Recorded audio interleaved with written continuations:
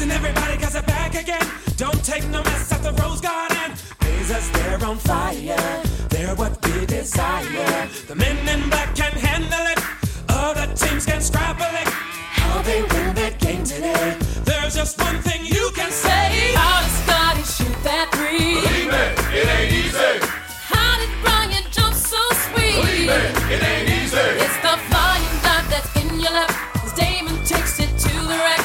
How the world did they do that? Believe it ain't easy. Drive your hoopty to the game. See the fans that go insane.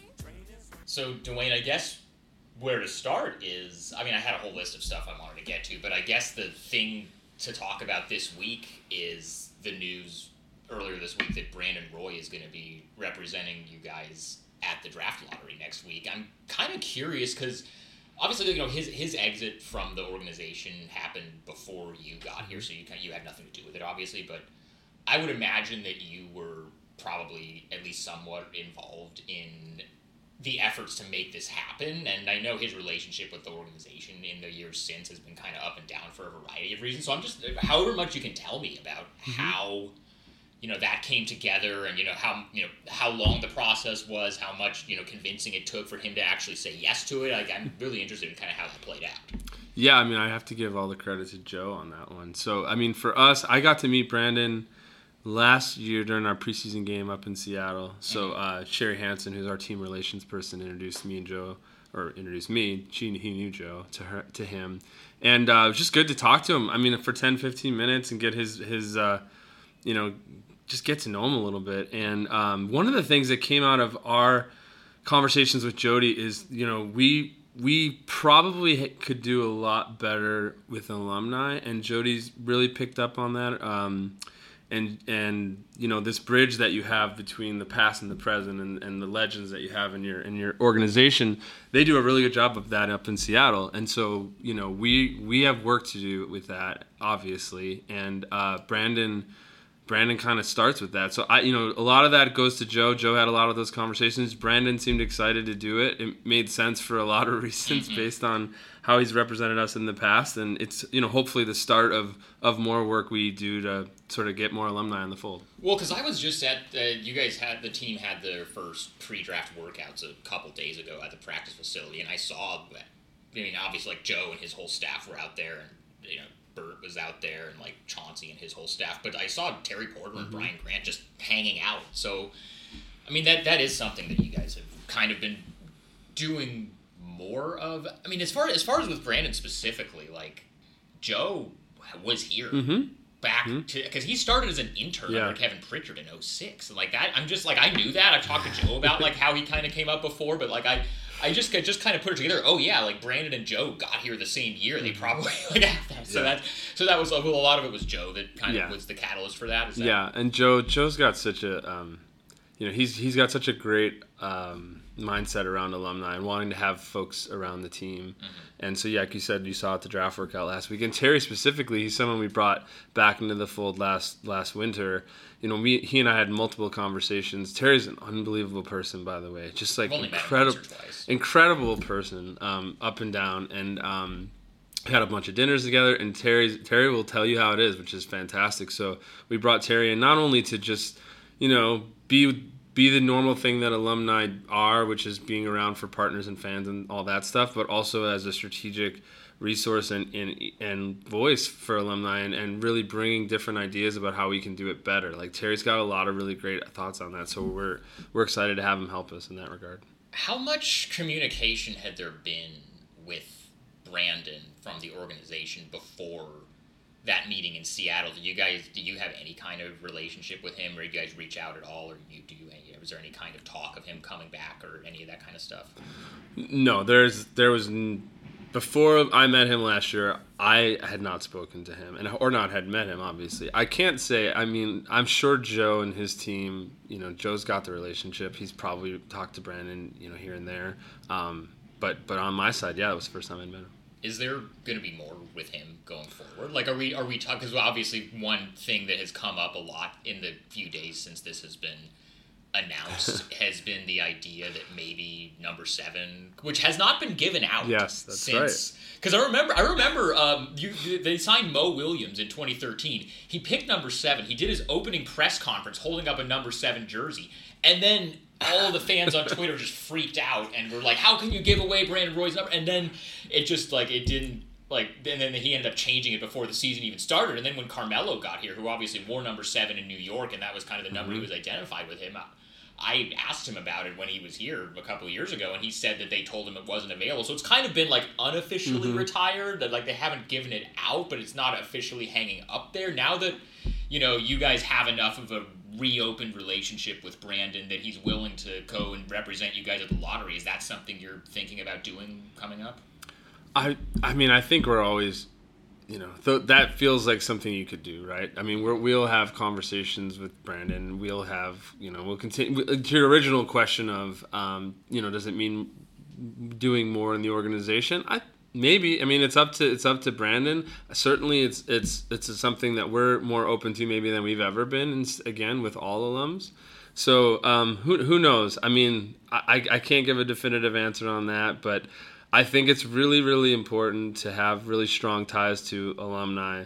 Like I said, our owner, Jody Allen, does. My previous organization in LA with the Kings, they did such a phenomenal job with their alumni. And I actually just last year, they retired Dustin Brown's number and did a statue of him outside. And it was, those things give you goosebumps. And there's such great fan connection points. So it's definitely an area of emphasis for us. What about LaMarcus? Because he officially announced his retirement from the NBA a couple months ago. That seems like also, if you're looking at that seems like kind of a no-brainer one to do also. And he'd probably be open to it. Yeah, Brandon LaMarcus, and Jerome Kersey, obviously his number gets brought up a lot too. So you guys haven't given that one out since he died, right? I do not think we have. Yeah. So those are all the ones that we hear the most of. We also hear the feedback that we have a lot of retired jerseys already, and so you can't really look at it that way. I mean, one thing I've learned about the Blazers and our fans here in Portland is there's just there's such an importance in understanding the history and the past of this team, and there's probably more passion and desire for our older fans to pass that knowledge on to our newer fans than almost anywhere I've ever worked. So, you kind of see why that is. What's the feedback? I mean, completely switching subjects here. What kind of feedback have you gotten from fans and from, the public since last week when you guys announced your G League team? It's been incredibly great. I mean, it's been amazing. Fans here in Portland totally love following these guys from the very start of their careers on through, and G League provides a window and an opportunity for fans to go see that, at the University of Portland. So it's been tremendous, and it's going to be a lot of work to get it all ready to rock here in the next few months, but we're excited about it. And, it was, not that there's ever not a good year to not make the playoffs, because we'd always like to be in it, but because of all the time that we have in the off season, we've really been working hard to get that up and running. Any idea when we're going to have a name or a logo or anything like that to announce? Yeah, I think we're getting closer. We're getting ever closer. So I think in the next, I'd say mid to end June, we should be ready to announce something. So around the draft? Yeah. How did it go? How did you settle on U of P? Because for years I would hear from, I have friends who are always asking me when are they going to do a G League team? Are they going to do it in Beaverton? Are they going to do it in Lake Oswego? Or are they going to do it in UG? How did you guys settle on? I mean, me personally, I live in North Portland, so I am thrilled that you picked That's great. Chiles. So I'm going to be able to go to a lot of games. But so I had always kind of figured, the Hoop YMCA in Beaverton was kind of an obvious choice or something. How did you end up settling on where you ended up settling on?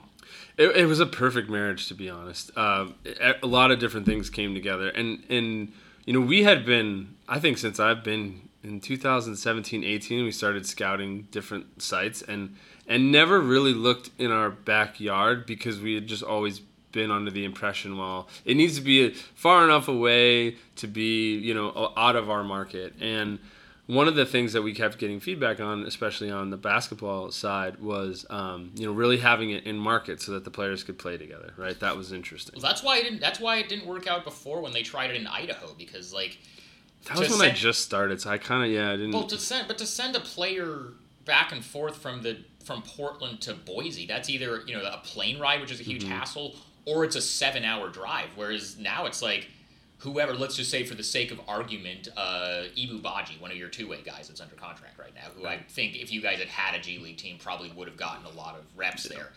He could practice with the Blazers and then play in a G League game that same night. Right. Or vice versa, if somebody wants to practice with the G League team and then play in a game with the Blazers. That's something that is possible to do when you have it close by, which, to me, I think it makes perfect sense. And the other thing that also, because, you put a lot of time into, building up this PK tournament into what it is now. And a lot of the women's games as part of that were at Childs too. Correct. So I guess you kind of probably already had a relationship with U of P saying, hey, we already share this building for some other stuff we do. Does this make sense also? Yeah, that's correct. They've been unbelievable partners for those events. They've been unbelievable partners in getting this deal done. And again, for us, it's just also putting our stamp on the Portland community, to be able to have, more events in Portland, more downtown. We realize that we bring a lot of people down here for Blazers games, for concerts, for events. And so to be able to have that in Portland and drive that in Portland when it feels like sometimes things are all going to the burbs, nothing against it, it's exciting for us. And we wanted to make sure we had that in place for the community. So that makes sense. Now, as far as, bringing events here into the city, I know you have some renovations coming up. And, you've said before, I know you guys have the Women's Final Four scheduled to be here in 2030, and you've talked, you and I have talked before about you wanting to bring the All-Star game here, but there's some stuff that has to be done with the Rose Quarter campus. I know you have some of that stuff scheduled to happen this summer. So, where's kind of all of that at? And kind of, do you have, a timetable for how all that's going to go and when all that stuff you think might be ready? Yeah, I mean, so 2030 is, you're right, we talked about that. That's when we have the Women's Final Four. I think by then, the Women's Final Four is going to be a massive event. I had heard, the Dream Team had played in the Coliseum, I think, in 92. Yeah. And, well, the Men's Final Four is in stadiums now. Yeah, exactly. You couldn't have the Men's Final Four in Moab. Yeah, so it's this to me feels like the biggest sporting event that could happen in Portland maybe ever, because of how big women's basketball is getting in the Final Four itself. So we are trying to be ready for that event, and as soon as possible, right? And then do you try to get the All-Star game in 29, 31, 32 to be around that time? So all of our renovations really stem with an eye towards, can we be ready to have world-class events like that by 2030? Do you have dates kind of mapped out for the phases that you're going to do the renovations? You're doing some of it this summer. Do you have it set that okay, the next 3 summers we're going to be, is that kind of what it is that you have planned out? Not quite that dialed in yet, right? This summer we're doing the you asked that question about the seat. So we're doing a big seating project in the arena. So that will be fairly noticeable, especially in the end zones. It was original steel that had been in the building. Okay. That's for those that care about it, it's the retractable seats that go in and out to create a more dynamic environment for monster trucks and other concerts and things like that. So that had to get replaced. With that, there'll be more comfortable seats in those areas, cup holders. It'll be a better fan experience for fans. In the meantime, because the building is going to need some time to take on that pretty massive construction project, we have a digital signage network going up in the arena. So that's one of the most impressive things you can do to change the way concourses feel. So that's happening all throughout the arena from the 300, 200, 100 level. And then there'll probably be, we don't have the summers identified, but there'll probably be 2 more summers in our future where we'll be looking at sort of major renovations that take place in the off season. So it's not like you're going to do 23, 24, 25. It might be 23 and then you do another one in 25. So is there going to be a new video screen at some point? I mean, that's definitely part of our thinking and planning for sure. The one that's up there right now is 18 years old, so it's getting time, yeah.